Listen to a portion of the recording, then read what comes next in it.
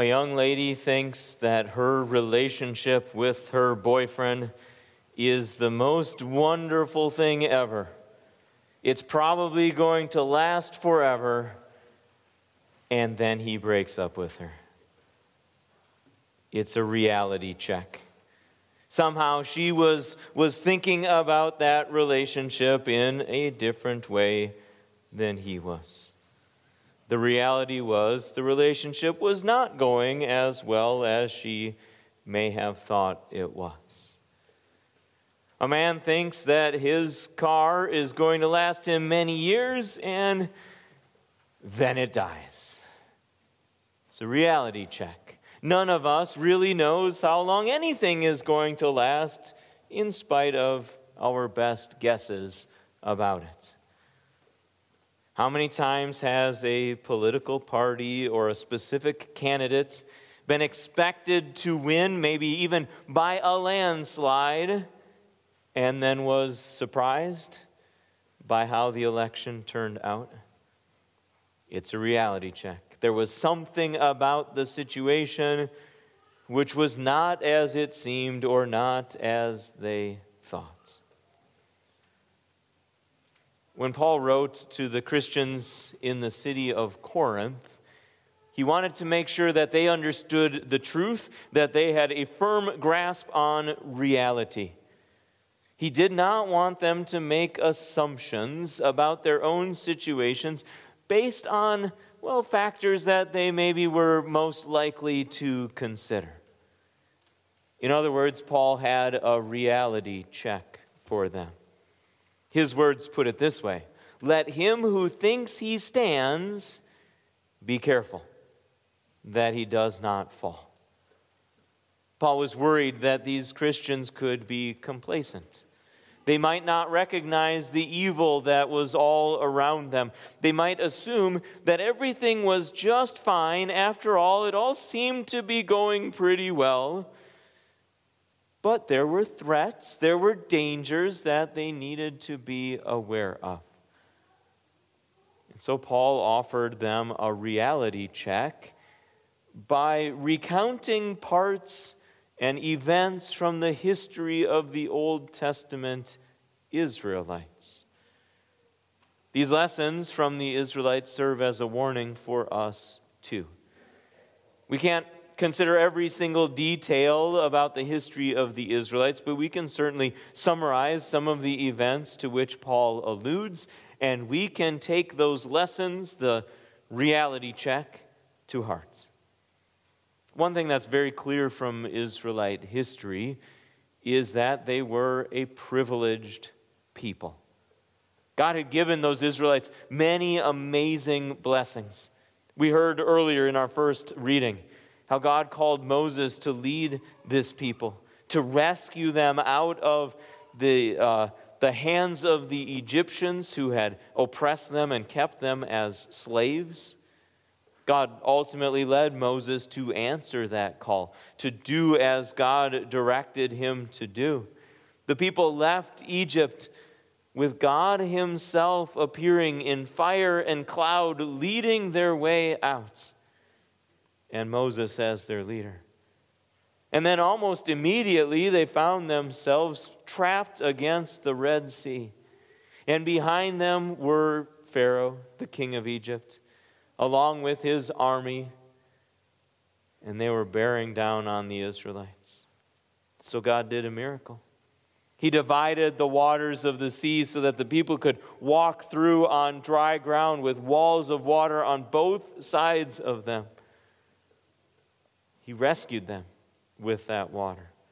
He made them into a people that were uniquely joined to each other and to their leader, Moses, through that experience. And this was really just the beginning. Because God kept leading the people out into the wilderness, and He fed them miraculously by providing special food. He gave them water to drink where there was none. In fact, water often came out of solid rock for them.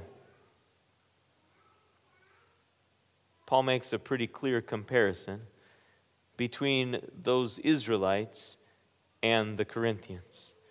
Really, he makes that same comparison between them and us today as well. He suggests that their experience with the cloud and the sea was something like baptism. He suggests that the miraculous food and drink was very much like Holy Communion and the miraculous food and drink God provides for us there. In other words, we are privileged people too. Those people had something like baptism, something like Holy Communion. We have baptism, and God uses it to wash away our sin. We have Holy Communion in which He gives to us Christ's own body and blood for our forgiveness. This is an amazing privilege God has provided generously for us. And yet, the conclusion of the story for the Israelites is not necessarily what we might expect. As good as God was to the Israelites, as much as they were a privileged people, He was ultimately displeased with most of them. Almost that whole generation of Israelites who left Egypt did not make it into the promised land. They died in the wilderness, and their bodies were scattered there. It wasn't enough for them to have these blessings and benefits. It says something about how these people used their privileged position, their privileged status, when we realize that the Bible tells us they did not please God. Of course, that's at least in part explained by what Paul discusses next. The Israelites, besides being a privileged people, were a tempted people. They were tempted not to rely on God, who gave them such amazing gifts. They were tempted to misuse those gifts that He gave to them, to misunderstand why God had given them, misunderstand what God had done for them. The particular details that Paul shares are instructive for us as well. Some of the people, he says, were idolaters. Paul even quotes the Old Testament here. A quote that comes from the account of the golden calf. The people created, molded, shaped their own God and worshipped it. They didn't keep their hearts set on the true God who had rescued them out of Egypt. Didn't keep their hearts on His instruction to them. God didn't remain first in their hearts or in their minds. Do you suppose there are any similarities between them and us? Would you care to consider how many times you've made a golden calf? And I don't mean by that you actually formed the metal into some shape or bowed it down to it, but that you allowed something else to be first in your heart or first in your mind, to be the thing in which you put your trust, your confidence. Oh, how like those Israelites we really are. Even with all the blessings God gives to us, we wander away from Him. We focus on the things that He has created, that He gives to us like the gold, instead of focusing on the one who gives it. And that's just the first example from the Israelites. The Israelites also fell victim to sexual immorality. God punished their immorality by allowing a plague to kill over 20,000 of them. Sexual temptation is such a part of the culture all around us, and immorality worms its way into too many hearts and into our hearts too many times. God punished the Israelites on another occasion with poisonous serpents when they tested Him. They were destroyed when they grumbled and complained. Have you ever grumbled or complained? Many of us have probably grumbled and or complained more than once already this morning. The temptations common to the Israelites and to the Corinthians are common to us. We are so much like those people. The sins, the giving into temptation, those things are far too common among us as well. That's why we have the warning. That's why God gives us this glimpse of the destruction that God brought on them. The fact that we are a privileged people didn't save them. The fact is, we're even more privileged because they only had a promise of a Savior who was going to come. We live in a time when that Savior has come. We live, as our text tells us, in the end of the ages, in the last times as we await His coming again. That's the reality check. You might think, we might think that everything is fine. You might go about your everyday, daily routine and your regular habits. You might suppose that showing up to church means that you're obviously in good standing with God. But the reality check says, be careful. Yes, you have amazing privileges, even the privilege of being here together this morning. But that doesn't mean that temptation can be taken lightly. It doesn't mean that you are free from danger. You have that in common with the Israelites. But you have this in common with the Israelites too. You are God's people. Or let's say it the way Paul says it, God is faithful. Well, the bad news of what happened to the Israelites, that's what Paul puts on display for us. The good is still implied there. There's a reason that God gave them all those spiritual blessings, all the privileges that He did. God had chosen them. God had chosen them to be His own. And while so many died before they could ever reach the promised land, God's people did reach the promised land. God kept His promise. There always remained a remnant of people who were faithful to Him and faithful to His word. And God is faithful to you. He sent His Son to die for your sins. He sent His Son to die for the sins of all people, sent Jesus Christ to be the world's Savior.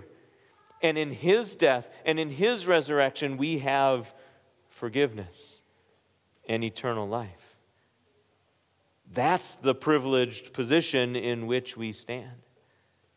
And though we face temptation and though we sometimes fall, God remains faithful. This reality check tells us, don't be overconfident. Don't put your confidence in yourself.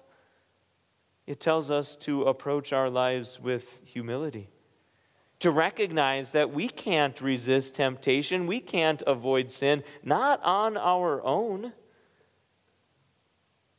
But God's promises are incredible. He hasn't let us be tempted or tested beyond what He allows us to endure. He strengthens us. He builds us up with His word, with His sacrament. He strengthens us to stand up under testing and trial. He provides a way by which we are able to bear everything that we face.